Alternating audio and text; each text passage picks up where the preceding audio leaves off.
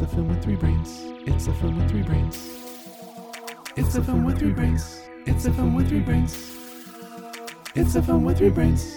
It's a film with three brains. Oh my god, you guys are freaks. The most brilliant commander in the Soviet Navy. Ramey has trained most of their officer corps. He's nearly a legend in the submarine community. The most deadly submarine ever built. This thing could park a couple of hundred warheads off Washington. Nobody'd know a thing about it until it was all over. And once more, we play our dangerous game with our old adversaries, the American Navy.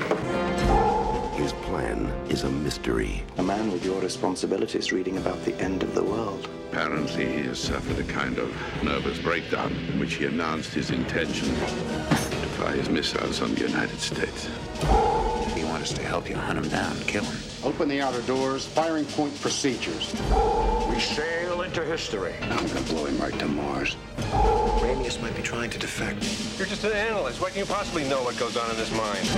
I'll give you 3 days to prove your theory correct. I am not field personnel. I am only an analyst. You're perfect. I'm expendable.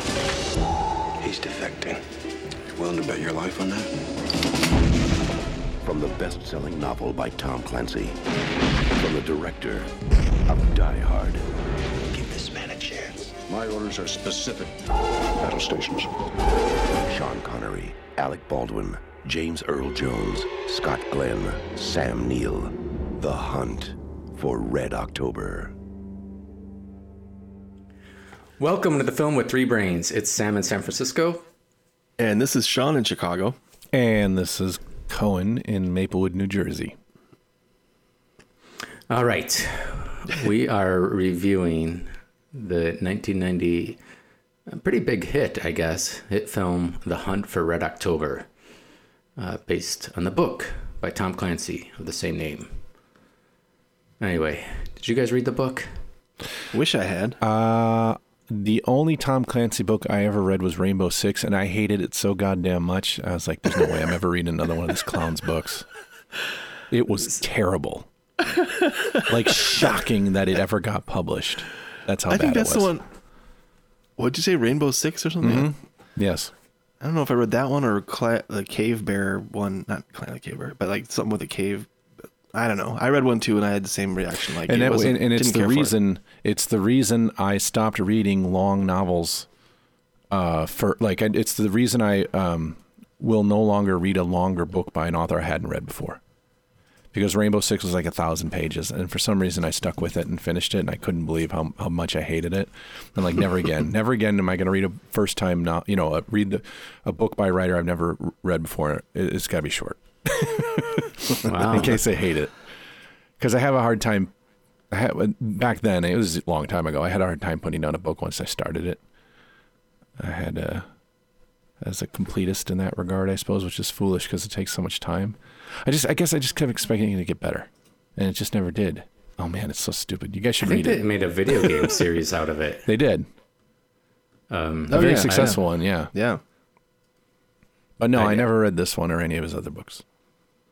Well, I remember reading this because my mom had bought the book and enjoying it. And I realized, I was 12 years old when I read this. Yeah. That's crazy. I'm like, I can't believe I enjoyed it back then as I watched the movie. But, I mean, it's a good story. I don't know. I like it. I don't know. Yeah. I thought it was told. Anyway, the movie I have not seen since it came out. Wow. Yeah. I do not remember ever seeing it again. So it was fun to watch because I didn't remember a lot of the little details. Like, I remember the gist of it, but I was like, oh yeah. Like, the fact that it took me a while, and I was like, oh wait, there's someone still on the sub, when they're figuring. Yeah, I couldn't remember how they've tricked everyone to get off. I couldn't remember a lot of the details. Mm-hmm. I guess, yeah, now that you say that, I thought my memory of it was pretty good, but actually, looking back upon watching it 2 nights ago, I didn't remember a lot of it as well. I honestly, I can't really remember the last time I saw it. I wonder how long it's actually been. Huh. Yeah. Well, I mentioned last time that I can't stop watching it. It's on. Amy's like, you and my dad, you love this movie. I'm like, and it's true. I'm like, I'd see it on, and it'll be midway. It doesn't matter where it is. I'll just start watching it, and I just find it hard to turn off. I mean, I think, there's obviously a lot of chemistry between the actors, and there's just it's a good story, and it's just damn watchable. I don't know. Yeah, I agree. I always remember really liking it, but I think I had truly forgotten just how good it is. Because I was watching it, and at first I had my little fucking notebook sitting here, and I was like, do, and all of a sudden the movie's over. And I looked down at my notebook, and there's not a single fucking thing written in it. I didn't write down anything. That's a great sign. That's a good. Yeah, just like it just sucks you in so completely. Yep. And it holds up so well, like some of the effects are a little dated, I suppose, but it just like, it's so fucking compelling and so entertaining, and it moves at such a great brisk pace, and everything is smart and makes sense, and it's like surprising, and there's twists and turns, and there's reversals, and it's really good. Yeah. And it's just so masterfully directed too. Like John McTiernan has basically made 3 action masterpieces in his career. Die Hard, which is perhaps the best of them all, Predator, which we've discussed, and this. Yeah, it's pretty amazing, because when I saw his name popped up, I was like, oh, I forgot that this was him. And I was like, holy cow, he nailed it more than once. Yeah. Yep. Yeah, he was on a hot streak, man. Wasn't it 88, 89, 90? It was Predator, Die Hard, and this. Yeah. And then Predator was 87. Die Hard was 88. Oh, was it 87? Yeah. Okay, so in 3 years? Yeah, then Medicine Man, which I don't even remember seeing. I remember it. And then also Sean Connery. Yeah, okay, maybe I did see it. Yeah, he's wearing like it looks like he finally got to wear his ponytail, which he was apparently dying to do.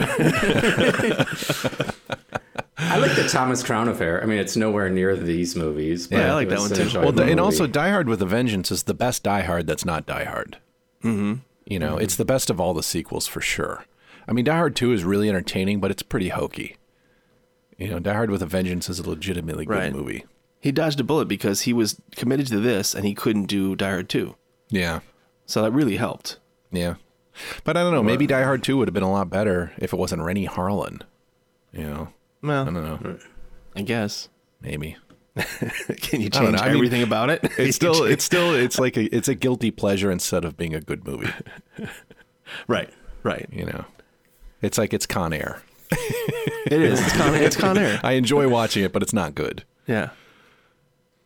I'm glad that we're recording this, because I'm sure at some point you are going to pick Con Air. I'm convinced of it. Wait, what year's Con Air? I feel it's inevitable. That's a 98. Oh shit! I don't know. It would be heartbreaking if it didn't fall into our. It's 98. Oh, it does. Oh crap! We're definitely going. It's 97. Yeah. It's inevitable, like our bastards. Did you guys see when Aaron Rodgers came into training camp for the season dressed like Nicolas Cage and Con Air? No, I missed that. How did I miss that? All right. Well, look it up. It's funny. I saw the clip of it and I was like, why does he look like Nicolas Cage in Con Air? That cannot be a coincidence. There's no way it's a coincidence, and it wasn't. It was like a big joke he did. He thought it was funny. I don't know. That's great. Anyway. All right. Back to the Hunt for October. Yes. So, brief synopsis for people who don't know what we're talking about. Sean Connery is the Russian submarine captain of a brand new sub called the Red October. There is a first strike sub. It has the ability to run silent, avoid our sonar and other detecting capabilities, and carries a whole bunch of nuclear warheads. So he decides that this is something that the Russians should not have, and is going to defect and give the sub to the United States. Pretty much that's it. Oh, except Alec Baldwin is an analyst who somehow is figuring things out faster than everybody else. And this was the thing for me. I was like, as I'm watching the movie, I'm like, wait a second, how do they pick this guy to go? And then they actually address it. They're like, well, because you're expendable and you're not, and nobody else is risking their career on this except you. And you buy it. You're like, okay, good. Like, this guy who doesn't belong there is all of a sudden there. But he also, he also knows the Sean Connery character better than anyone.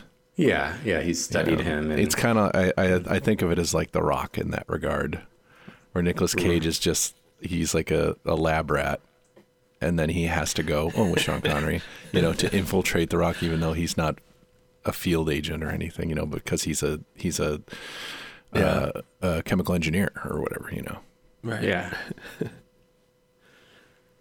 Which is kind of silly, but whatever. The Rock is like The Hunt for Red October if you made it really fucking stupid. Like, replace all the smart shit with just more explosions. Now, that being said, The Rock's kind of awesome. Yeah, we're going to watch that one too at some point. Yeah, there's not a lot of people punching each other in this movie. Nope. There's a couple bullets fired and a couple people die, but... Yeah. Do you want to continue your synopsis, or can I say one of my favorite? No, you can finish my synopsis. Well, let me just say my favorite. Well, as a submarine movie, one of the best, if not top. Top two. Top two. Yeah. Yeah. I love that this movie has nothing to do with the someone drowning in a compartment of the sub, or none of that stuff. Or how deep it goes, like, oh man, we're at 1,000 feet. Oh no, like that kind of stuff that's in every sub movie. Right. This somehow it avoids that. Yeah. Which is incredible. It's kind of a feat of its own. Yeah. No, I agree. And I find everything. I don't know if it's the direction, the writing, the performances, but I believe all of it. And I don't have any fucking idea what they're talking about 90% of the time. And it's a testament to sort of the filmmaking, it's just like in the performances, you just buy it automatically. Every single thing they say. Like, I have no idea if any of that is authentic subspeak, but I would believe it is based on this movie. You didn't think it was crap like in Rounders, a bunch of made up. No, I didn't get that feeling at all. Yeah, but I think that's part of it being based on a book by Tom Clancy, who I think that, he researches. Yeah. Anyone who's going to write this book is going to research what the right words are and what they do. So I think that helps it. Yeah. But yeah, I think it's a political thriller that is, happening super fast. Like, nobody has to, the heroics of the movie are, that's the thing that impressed me. It's like, this is the guy who made Die Hard, and they're not just all punching and shooting each other. Yeah. Like, he tells this really great story without needing any of that. Yeah. Mm-hmm. Yeah. I also think that I love the beginning. I didn't, that they're like, that it says it's 1984, and what words did they use? Like they deny this ever happened, like it sets up this little, like right away you want to be like, oh, could there be truth to this? Right. Did it really happen? Mm-hmm. Yeah. It's so much so that some members of Congress actually contacted the CIA after the movie to ask how the Russians developed a Caterpillar drive before we did.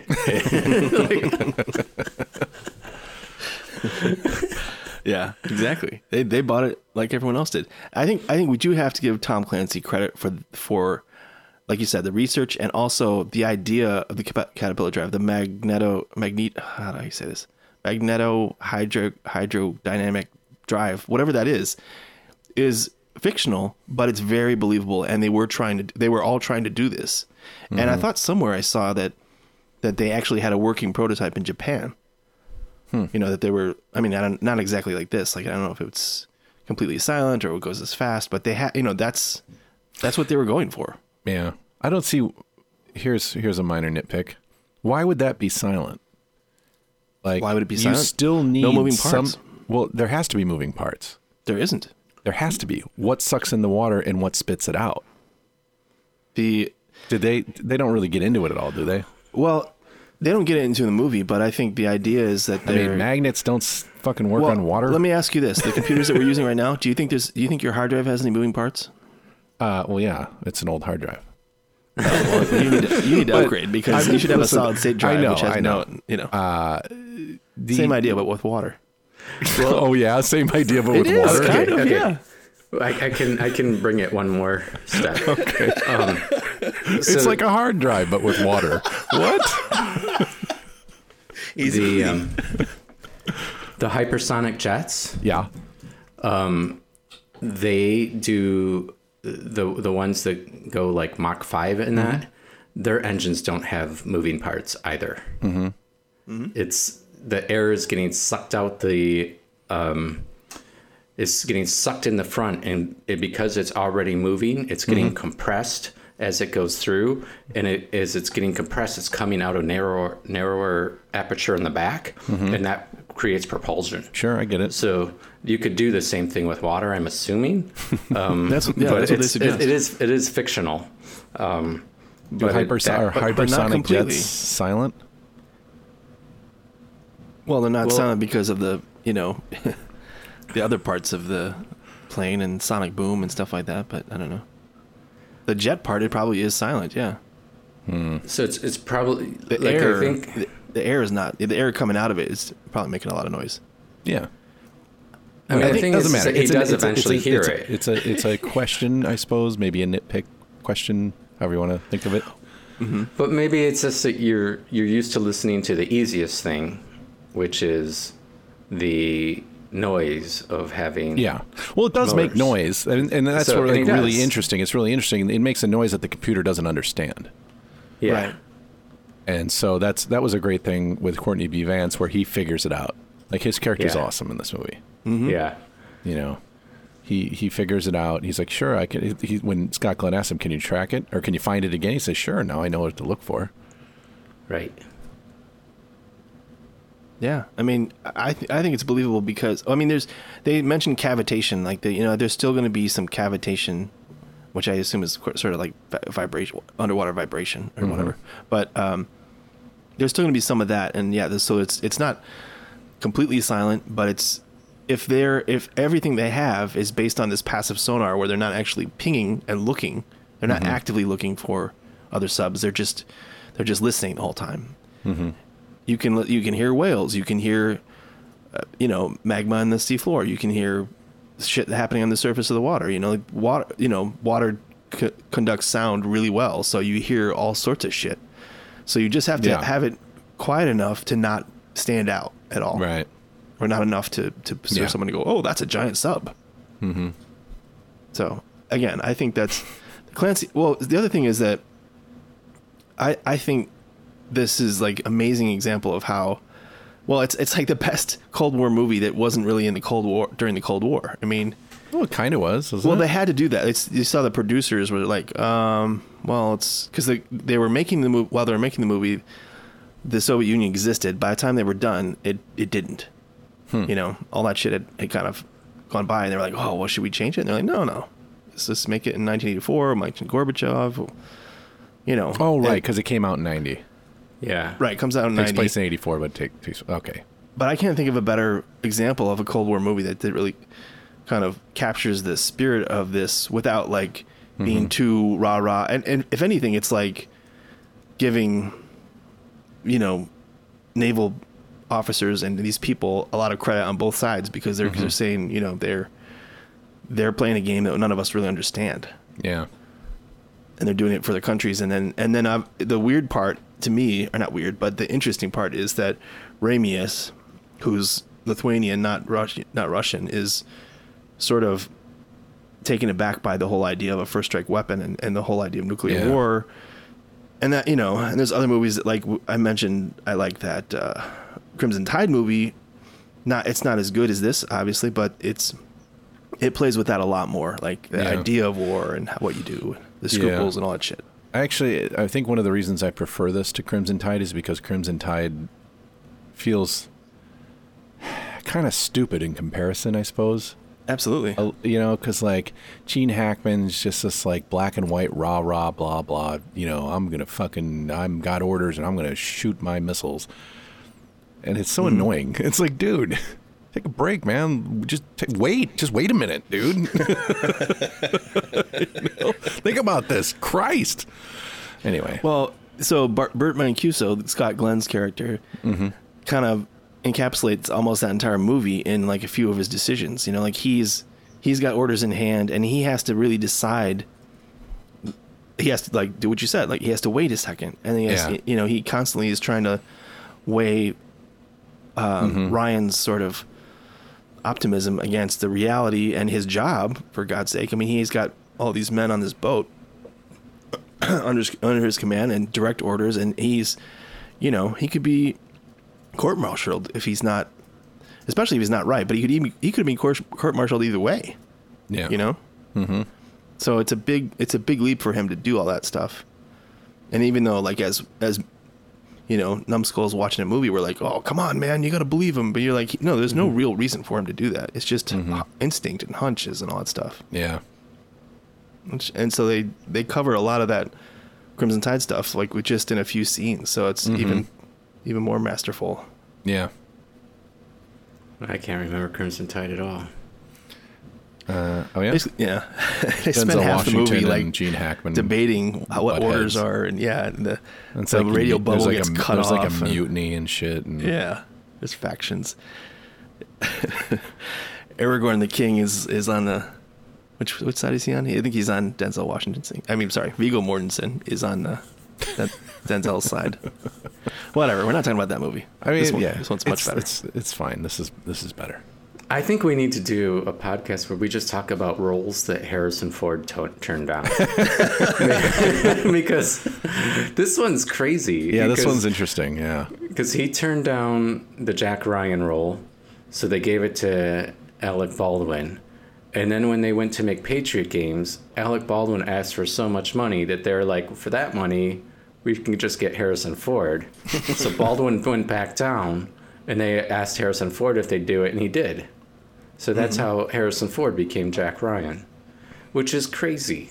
And what's interesting is the sort of the collateral damage of that transaction is that Gates McFadden, who was in Star Trek The Next Generation, played Jack Ryan's wife in this.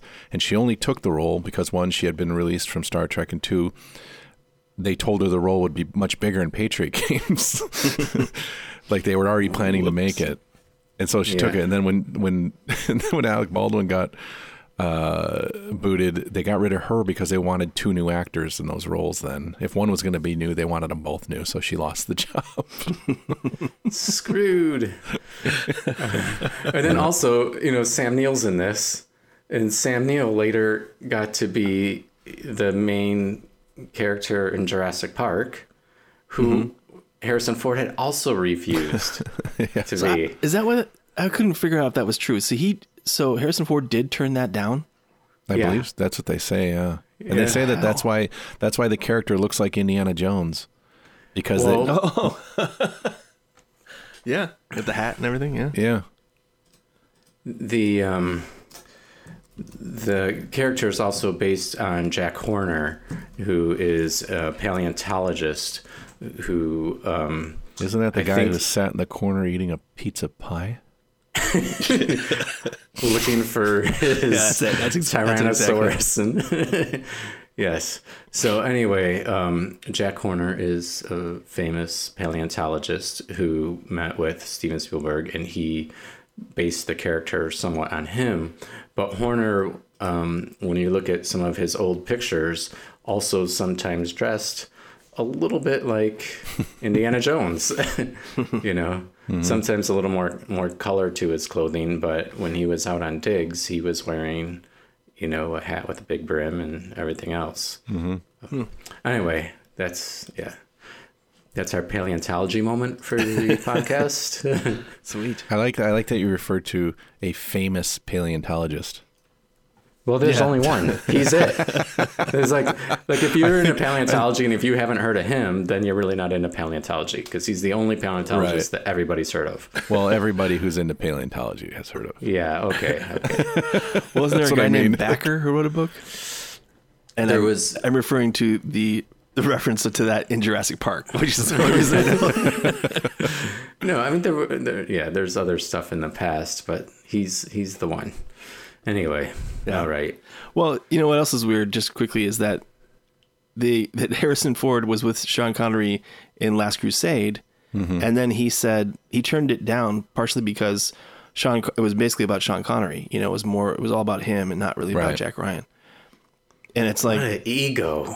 Well, that, but also, like, it would have just been weird to see them together on screen right after Last Crusade.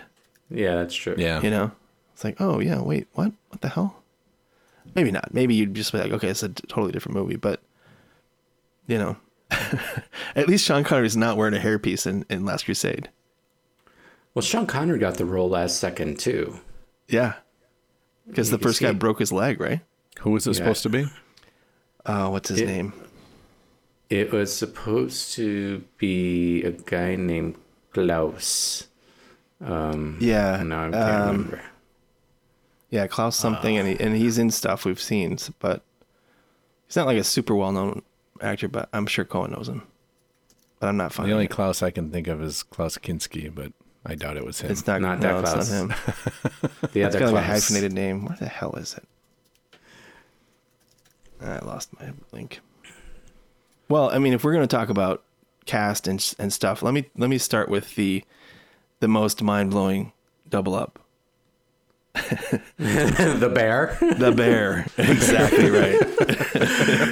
It's good that we saw Die Hard fairly recently, because I looked at that bear and I was like, he's the same bear. Did you really see that? Think that? I saw the bear and I was like, that looks like the same bear. I thought it was an odd coincidence, but I would not have said, oh, that's got to be the same bear. But Well, I guess I don't know if it's the exact same bear, but no, it they looked say like it I is was the like- same. They say it's the Yeah, same it bear. is. That's what they say, yeah. In the It's the trivia. exact same bear? Yeah. Oh, that's funny. I mean, it looked like it. We just but sit it's around in just- the prop room. And they're like, "Hey, let's So bring I out the guess bear." I guess that bear is to John McTiernan what the car is to Sam Raimi. You guys know about the car? Yes, just because you told us about it. But why don't you tell us again? Well, that's his car.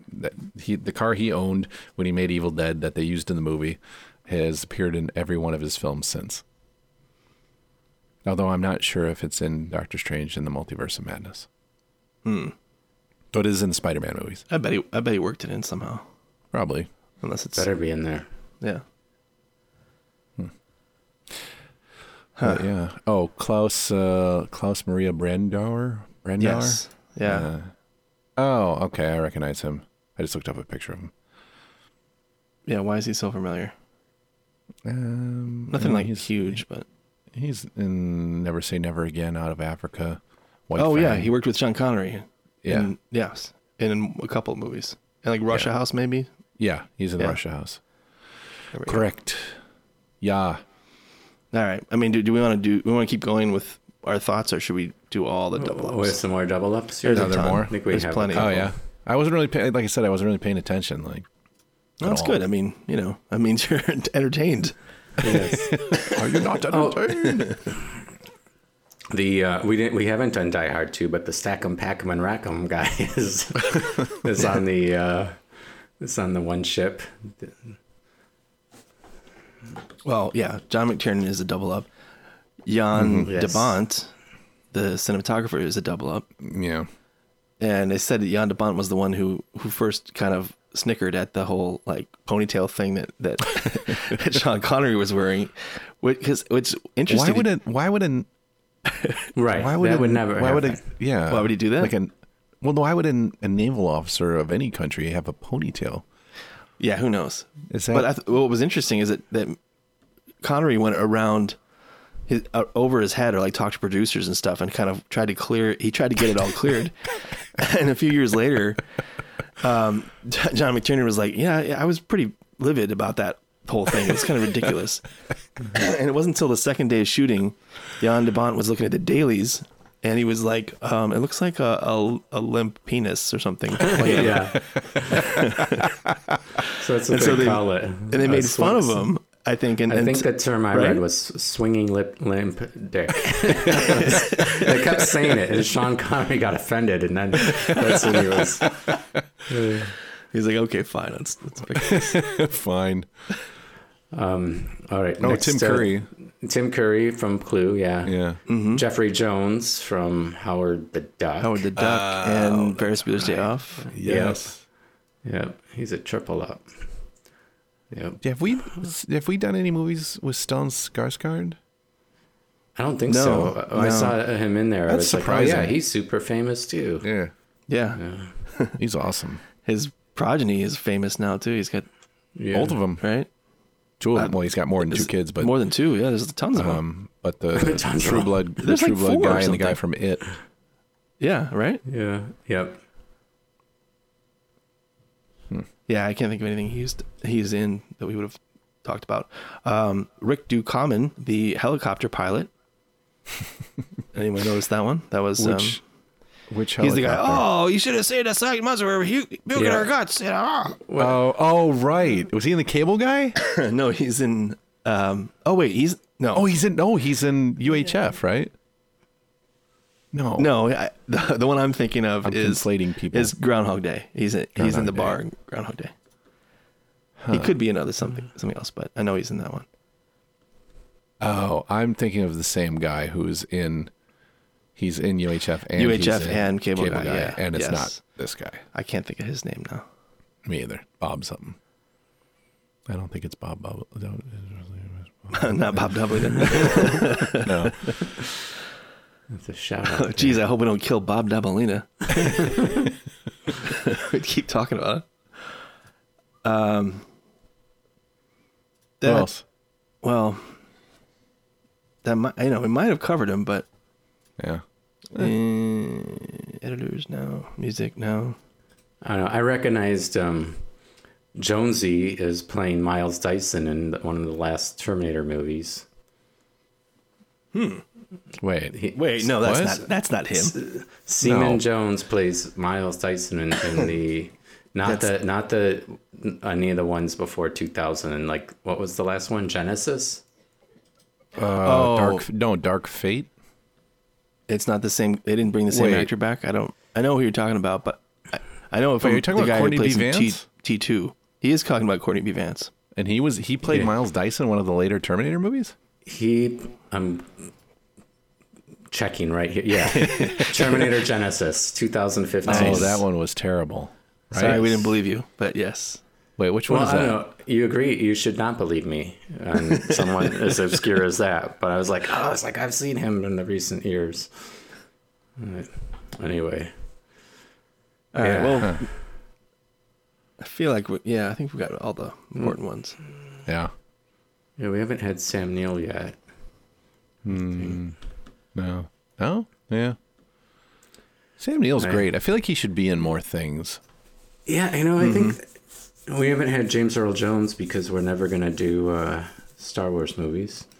Yeah, right? But he's in lots of other stuff. He's the only actor who's in this and Patriot Games and Clear and Present Danger.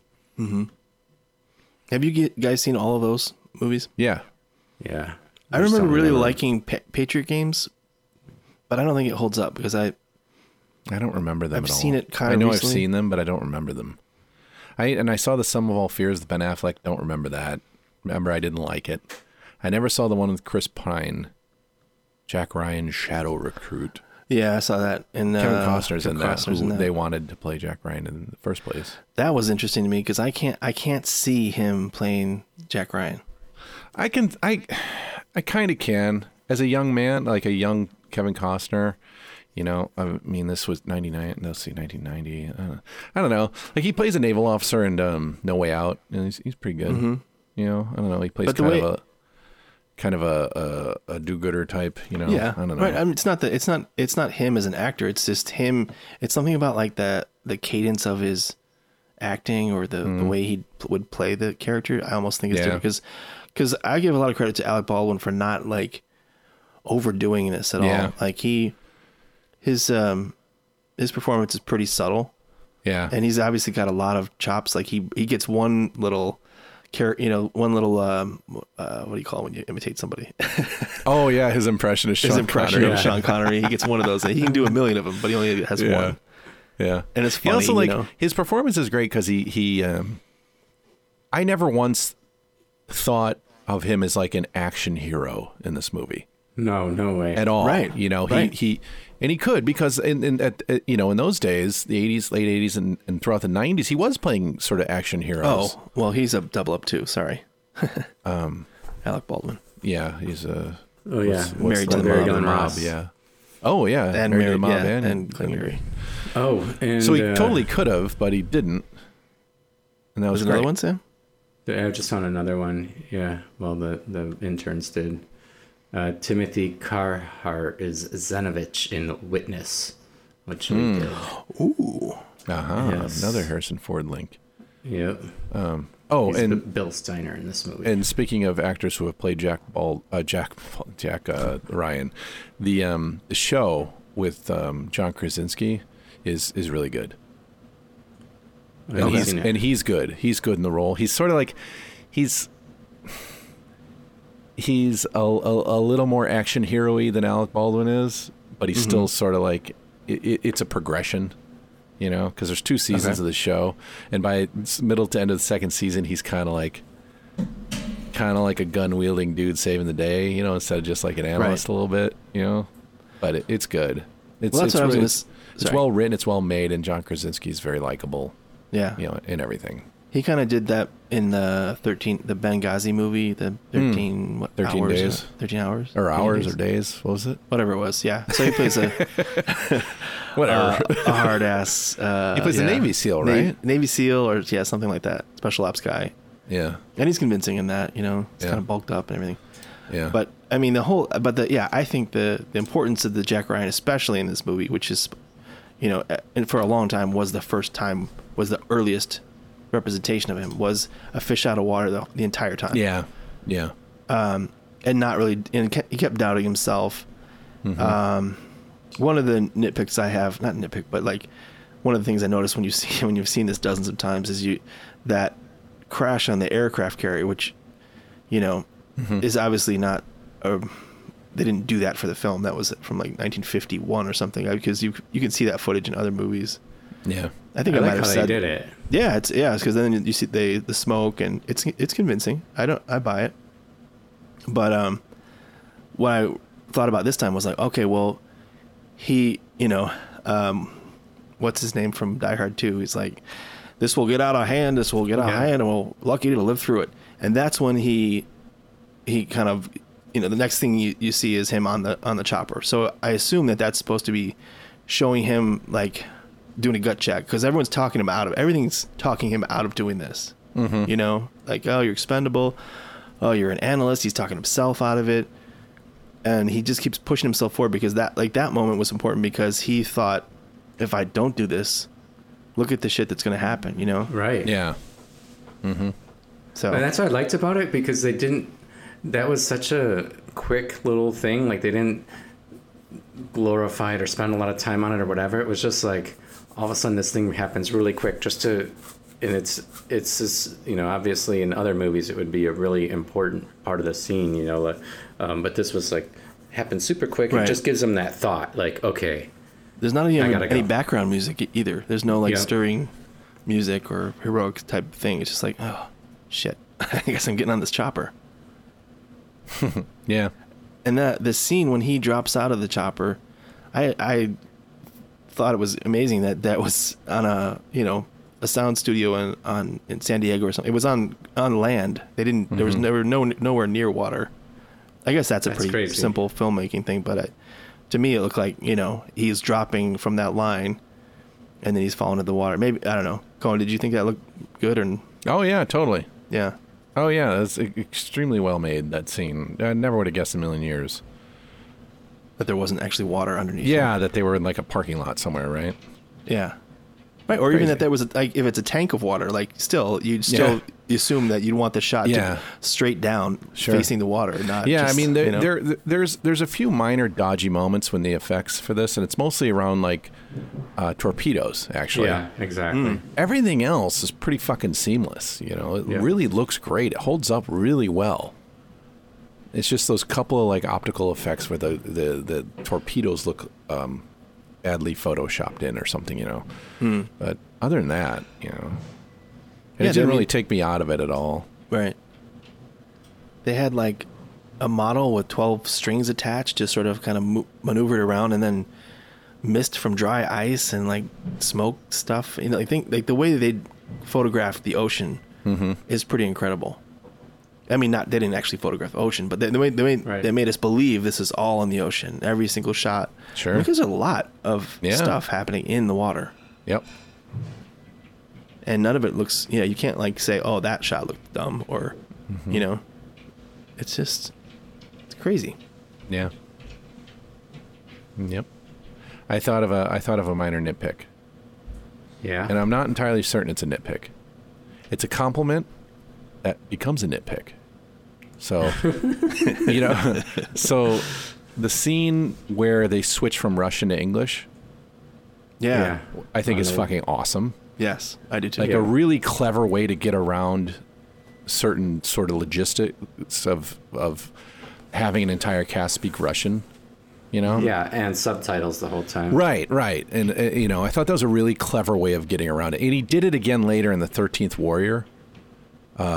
Real similar, the way he sort of uses language and stuff. But in this, it was awesome. I really dig it. You know, they like the slow sort of track in on the guy talking till you were just a choker on his mouth. And the word he says is Armageddon, and that's when they switch. And Armageddon is the same in both languages, pronounced slightly different, and then pulls out and they're all speaking English. It's such a great idea. I'd love to know whose idea that was. Was that in the script? Was that John McTiernan? Was it some fucking PA? He's like, maybe we should do this. Yeah. You know, it's just great. It's such a good idea. Now, here's the nitpick. Later, when they're actually speaking English, would they sound exactly the same? Would they sound? I can't. It's like it's ridiculous. I know, but I can't help but wonder if these guys were actually speaking English. They should have Russian accents. But now, in the first half of the movie, they're not actually speaking English. They're speaking Russian. We, as a viewer, are hearing English because it's a conceit of the film, and we buy it. Right. So we know that these actors are speaking Russian, but we hear their voices. And it's a convenience thing, you know, it's a storytelling thing. So later, I couldn't help but think, shouldn't they have Russian accents? Yeah, I agree. And especially because, you know, Sean Connery has a distinctive voice, and it's kind of hard to not hear his Scottish and almost British attributes. But then, if you have to go through the entire cast, and, you know, I think what they did was picked an actor, the guy who does the executive officer that gets killed. Like, he was really good at that and making it sound believable. I thought that Sean Connery's Russian was pretty kind of weak. Not that I can tell, but just like if he said the same. So Sam Neill in the beginning, he says the line, or he says a word, and then Sean Connery repeats the word, and I'm like, I don't buy his as much. You know, but that's totally a nitpick thing. That's not a. It was good enough. And he's he's Lithuanian. There you go. You just covered it up. Perfect. And I thought you were gonna say, like, so then they come back to it, like, so they go to the Kremlin, and the guy's opening the letter from Ramius, and his assistant, he's going and he's almost like doing a Russian accent, and his assistant is talking in, you know, English or British, I don't know, remember, or whatever it was. It was plainly English, and all the people were greeting him in Russian and stuff. And I was like, oh wait, did they break that? But it's like, well, they're still basically talking in English, and then they don't really go back to Russian until everyone meets up in the sub, when they're standing in the standoff, and they're Bakaru and all that stuff, and you know, then it's like, okay, well, now we're hearing their Russian again. So I think it could have been a little bit more like Malkovich and Rounders. Like, let's get a little bit of, not a lot, just a little. But that's the problem. Like, how do you do just a little bit of, you know, how do you do a little bit of Russian? You can't. You just slide right into that over the top stuff. Yeah. So I think ultimately it was the right decision. And I agree that scene is, I've never seen anyone do something like that as effectively, and the point when they do it in the movie is perfect too. It's sort of like, okay, we're shifting now, you know. And yeah, I like it a lot. It's just damn good filmmaking.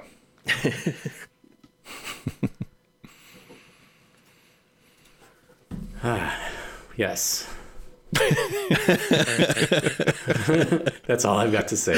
No, it's totally enjoyable, because I do what you do. I have a little pad of paper and pen there to write stuff down, and I picked it up and I was like, no, I'm not going to do that. It's going to distract me. Yeah. You know, once I was like 10 minutes in, I was like, that's it. You know? I think it's weird you go through the whole movie and you realize, like, I think that women had 2 lines in that whole movie. There's no women in this movie at all. They're, you know, it's military subs, you know, submarines. Like, they're not. Yeah. There just wasn't going to be women there. Sure. Like, but it's just weird. I was like, holy cow, that's got to be one of the most male movies ever made. I mean, you could also say that for the most part, John McTiernan only makes movies about men. Yes. I mean, ain't too many women in Predator. There's one. Die Hard, it's like his wife. Yeah. A couple extras. Yeah. Yeah. I like the oh, go ahead. Well, I was just going to say that Larry Ferguson, one of the screenwriters, he was like a petty officer, but I wasn't sure which one he was. He's Master Chief Petty Officer Watson. Chief of the boat. So I don't know if he's the guy with the glasses, because that's a big part. Or he was just that other guy that kind of hands him a couple. That guy's a double up, by the way. Larry Ferguson? The guy with the glasses. Yeah. Like the chief of the boat or whatever. Oh no, he's not a double up. Sorry, he plays an FBI guy in Die Hard with a Vengeance. He's like chewing on his glasses. No. Wait. And what's his name says he's still trying to butch up by chewing on your glasses. Anyway, sorry, I just derailed what you were saying. No, that's okay, because I'm still not sure if he's the guy with the glasses. But anyway, the screenwriter gets in there and he obviously has a part to play, so that's impressive. And I mean, I haven't seen that since like Shane Black in Predator, when he wrote himself in and did a really good job. You know, like you didn't go, oh well, that's got to be a screenwriter.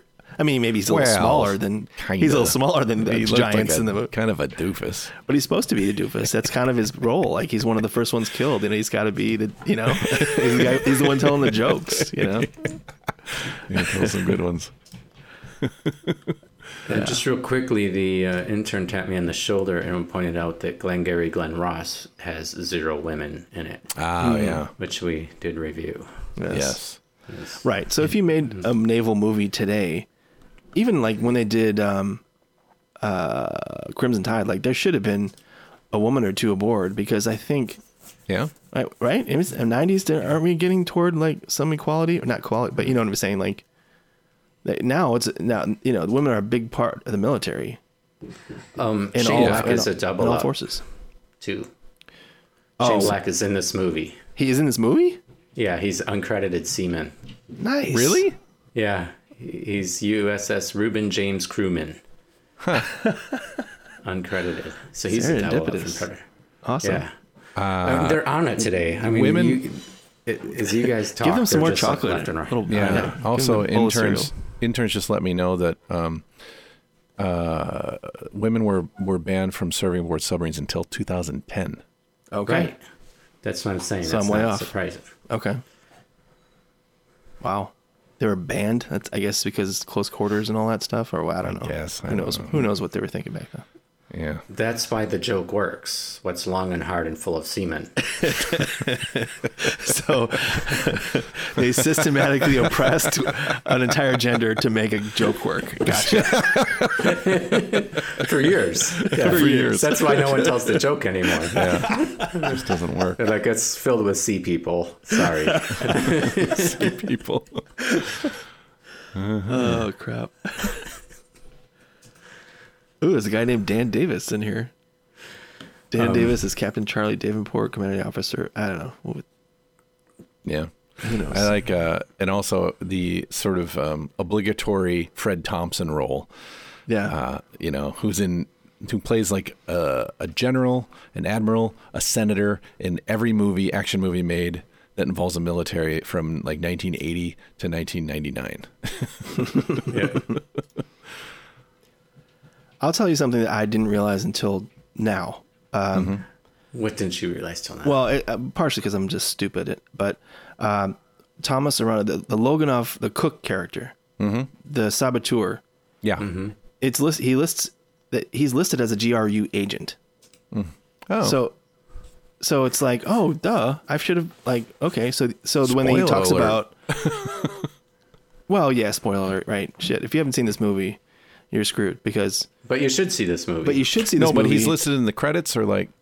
No, like in Wikipedia, it shows. That's what I mean. That's kind of a spoiler. It is. Right. It could have just said the cook from. Yeah. Cook's assistant.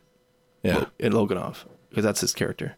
Yeah. But he's an agent. He's a Kremlin, a spy, I guess. Yeah. What do we call that? Because they were checking up on him. That's what he was worried about. So, the first thing that Ramius does is kill the executive officer, which is horrible, and he doesn't seem to like doing it, but he feels like he has to because he changes the orders and none of it works if he doesn't do that, Yeah. And again, that's another thing that they cover in Crimson Tide, like how important the executive officer is in turning the keys, especially on a nuclear submarine. Yeah. But then he brings over the cook and is like, "Hey, are you witnessing me? I'm taking his key," and there you go. It's a matter of record. But if not for that, the cook would have had no idea what was going on. Oh yeah. Unless he was really good at his job. But he seemed to be, or he could have just been at the right place at the right time on purpose. Who knows? But yeah, that's the stuff I'd seen it so many times, never thought about that. I'm like, oh, he's just a cook that's really patriotic. I don't know. Or he just hates Ramius or something. No, that's his job. He was like there to protect the asset of the Soviet Union. Yeah. And he was doing his duty as, anyway, I just thought it was interesting. The actor looked familiar who played the cook. Where is it? Thomas Arana? Thomas Clifford Arana? He's in The Bodyguard. Oh, is he the killer in The Bodyguard? I think he is. Oh yeah? Yeah. Sorry, I spoiled the Bodyguard now. So I had a silly moment watching this. I don't know why, but Alec Baldwin's reaction to seeing that it's a cook cracks me up. Yeah. Because he's like, a goddamn cook. And then in my mind, what I thought was, I guess you never saw Under Siege. Exactly. Yeah, that's right. It's the cook. They're like, yeah, the cook. No one expects the cook. Of course it's the cook. What if he's a Green Beret and knows karate and, yeah. I feel like maybe that moment was the inspiration for the entire film of Under Siege. That's probably true. I'll have to look that up later. You might remember the cook, the Thomas Arana guy from Gladiator, because he was like the main general or lieutenant of Russell Crowe. Oh, yeah? Yeah. Hey, that's why he looked familiar. That's what he's in Limitless. I don't remember him in that, but whatever. He's in a bunch of other stuff, but. Yeah. So I think you could be like pretty much 12 and older and watch this movie. Sure. It's John McTiernan's only PG film, I think. Yeah, it is. Oh shit, he's a double up. Yeah? Is this right? Thomas, right? Yeah, he's in Tombstone. Really? What the hell? I wonder who. All these maybe people. He's Frank Stillwell. That's probably why he looks familiar. Man, there's just can't throw a stone without hitting a double up in this movie. Yes. Do they need to make this again? No. Could you even do it? Could you reboot it? What's the point? But you don't need to. Like, how are you going to improve on it? Make the torpedoes look realer? I mean, that seems like a silly reason to make a movie. Right. Yeah, I can. Oh man. Yeah. Yeah, it was perfect for that time. Yeah. I think it'd be hard to even write the book now.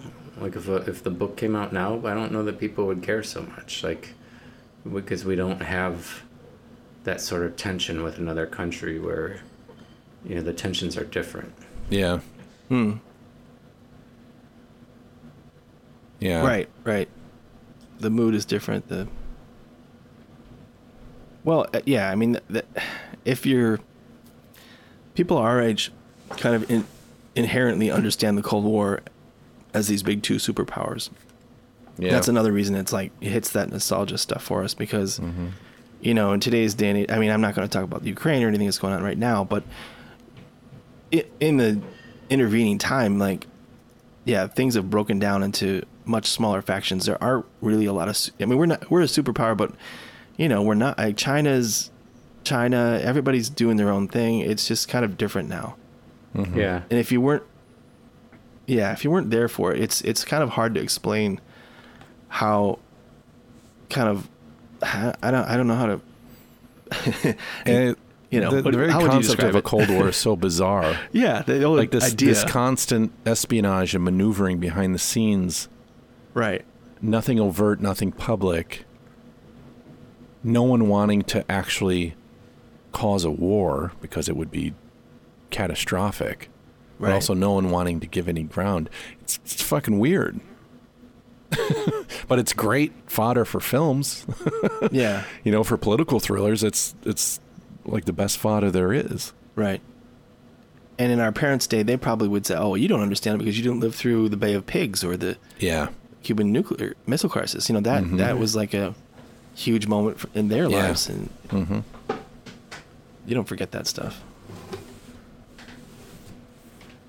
But even then, it was the same bad guys. I think, generations are raised with bad guys. We were raised that communists are the bad guy, and right now the specifically new Russians, right. Mm-hmm. The new bad guys for a while were Al Qaeda, and or the bad guy now is big corporations. It's always some evil CEO. The bad guys are generational. Yeah.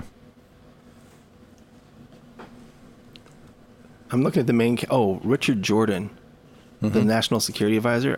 Yeah, I think he's great. Yeah, he's great. I didn't realize he died of brain cancer or something, like 93. Oh wow. Yeah, so it was not long after. Yeah, because he's a pretty great actor. I mean, just in this, because he just has this funny way about him, and oh yeah, he's great. When they're like, I have another matter to discuss with you. He's like, "Oh, Andre, you've lost another submarine." Yeah, that's great. That guy. You recognize that guy, right? The Russian ambassador. If he was diplomatic immunity. Yes, from Lethal Weapon 2.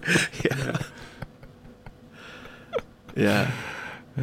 Yeah, it's like there's no small parts in this movie. It's like everybody's got at least a few good lines, and that guy also, Richard Jordan, the scene where he basically tells Jack, all right, let's say you're right, what do we do about it? Like, I love that scene where he tells him, I'm a politician, so I'm a liar.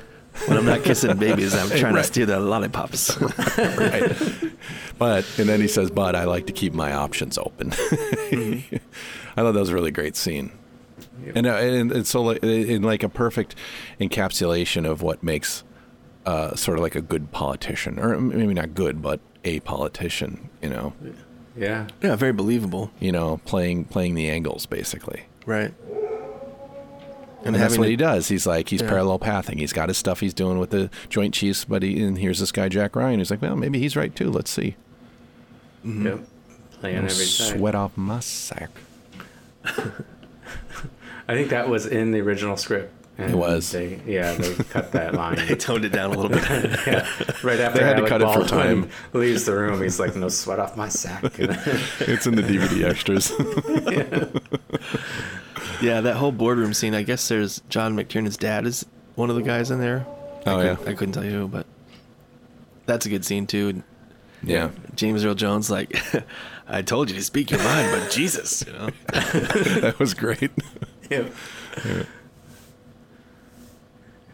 All right, so we love this movie. Yeah. We agree you should not remake it. We agree people should watch it. Guess that's, what else? Nothing. Got nothing. Is there any interest in anything interesting about the music? Well, they said that they didn't release, like, in the soundtrack, they didn't have the Russian crew singing the national hymn, which you'd think would be the first thing on the soundtrack. Like, oh, that's a huge part of it. They're singing, and then Seaman Jones actually hears them singing, and that was part of the reason that they were able to track them. but that they said, oh, part of it was the format. Like it was still on audio cassette. They didn't even have it on CD first. So it's like, oh shit, yeah, that was just about the time that CDs were starting to be a thing. Yeah. So, is there a composer credited? Is there a score? I don't. Yeah, honestly, I don't even remember I don't really remember the soundtrack at all, other than like that scene. You know. Yeah, it's what's his name? It's not someone we've covered before. It's not somebody I would have said, oh yeah, music. Basil Polidorus, or Basil, however you want to say that. Basil Constantine Polidorus. But he's American with that. Oh yeah, that guy. Yeah. He works with Paul Verhoeven. Oh, he did Conan the Barbarian, Red Dawn, so he's RoboCop. Nice. And then he did this. So yeah, it's a lot of pretty high flying stuff, and then he did this. I mean, it doesn't seem given the nature of the film, like nothing he did with the music seemed like over the top, you know? Yeah. I know that the Academy gave them nominations for like sound editing and sound mixing and stuff, and they won something. I don't know if editing was also a nomination. It won for something. I can't remember which one, but editing. Just editing, yeah. Oh, I do have one nitpick. I was trying to remember it this whole time, and I finally got it. So, when this is, I don't know if this is continuity or editing, but Alec Baldwin says, "Next time, Jack, write a memo," and he says that line twice. Yeah. So what do you think? I think that he had them say that line in both of those scenes, and they figured one of those scenes was going to get cut. And they just never cut anything. So they missed it. And I've got a reason. Here's the reason why I think this, because I watched on Netflix, like I think we all did, but then I caught a little bit before we were getting ready. So I was like, I'll just turn it back on. And it was a CBS version. So it's edited for content and whatnot. And they cut it right there. Like as the scene we were talking about when he gets on the helicopter, he says, don't worry about the survival suit. You have 4 minutes. He's like, I'll try to remember that. And then after this, he says, next time, write a memo. He says that line again. And they cut that. The TV version cut that because they knew, like, oh, why do we need that line twice? We don't. So in the theatrical version, it gets left in. So that's about as good a nitpick as you're going to get from this whole thing. Yeah, that's pretty minor. Yeah. Yeah. I did, when I was reading reviews, for people who reviewed the movie many years later, I saw that it was put forth that this is Sean Connery's last good film. And I thought, boy, that seems weird. But then I started looking through his list, and I was like, arguably it's much better than anything he did afterward. I mean, I know First Night and Dragonheart and The Rock all have special places in Cohen's heart, but First Night. Well, I will say that Finding Forrester has the dumbest fucking line ever. Who's the man now, dog? Oh my god. That's what Sean Connery says. He says, "Who's the man now, dog?" Who's the man now, dog? Oh my god, fuck off. I forgot.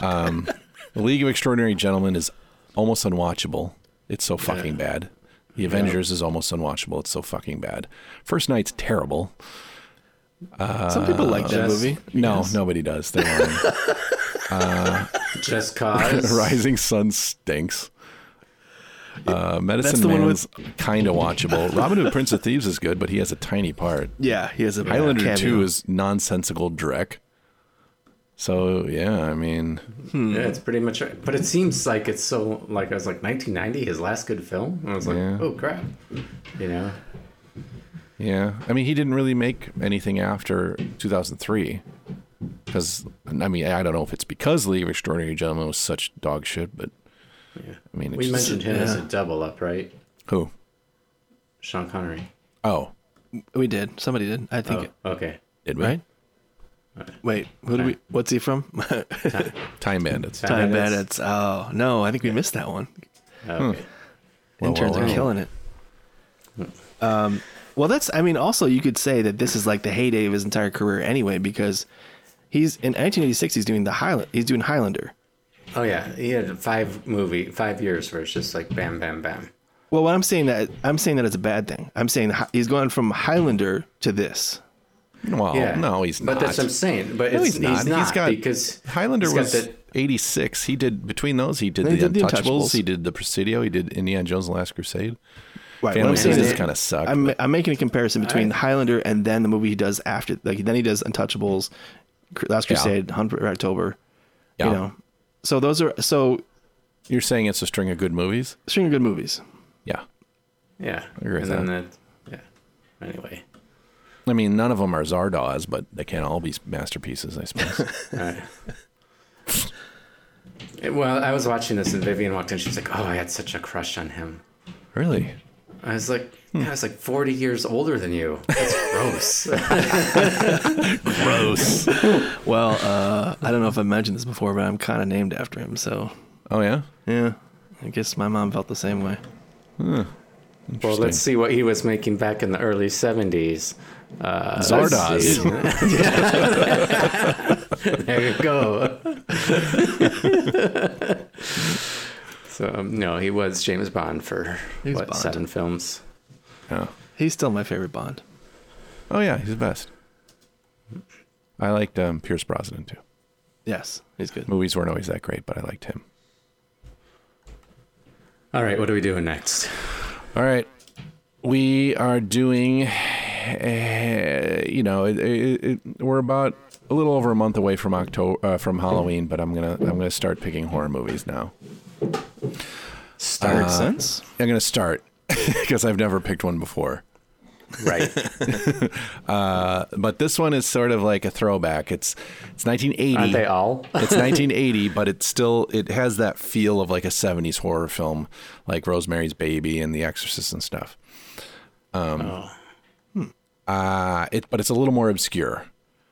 I'm trying to think of how. I'd be surprised if either of you guys have seen it. It's not, I mean, it's not totally obscure, but I'm getting that sense. But it stars George C. Scott. That if you've seen it, that gives it away probably. I know it. It's gonna be like. It's not anything related to Amityville, is it? No, but it is kind of a haunted house movie. I'm gonna know the name of it when I see it. It's like them or they or nope. Them or what they or us. Yeah, it's some pronoun. It is called The Changeling. Oh, I have seen that. Oh, you have? Yeah. Well, there you go. I saw it on VHS probably in like 1986. Yeah. Yeah. I haven't seen it since I probably haven't seen it since we were in college. That's probably the last time I saw it. Did they remake that with Angelina Jolie? Same name, different movie completely. Okay, good. Hers was called Changeling. But different story. Totally different story. It wasn't a remake or a reboot or anything like that. Yeah. Cool. I think the Doors had a song called The Changeling. Did they? Yeah. It's on the LA Woman album. They have another song called This Is the End of This Podcast. The End. Dude, nice. What a podcast it's been. I think it's probably that made best. That made it our best. Yeah. Yeah. Definitely. I'm so glad that's recorded. Crap. I gotta think before I use my mouth. All right. That's enough movie buff. I'm out. Yo, thanks for listening. We'll see you for The Changeling. Don't you go changing. Stay gold. Stay gold. Or as I would have thought a month ago, stay golden. Stay golden. Oops. But I killed them.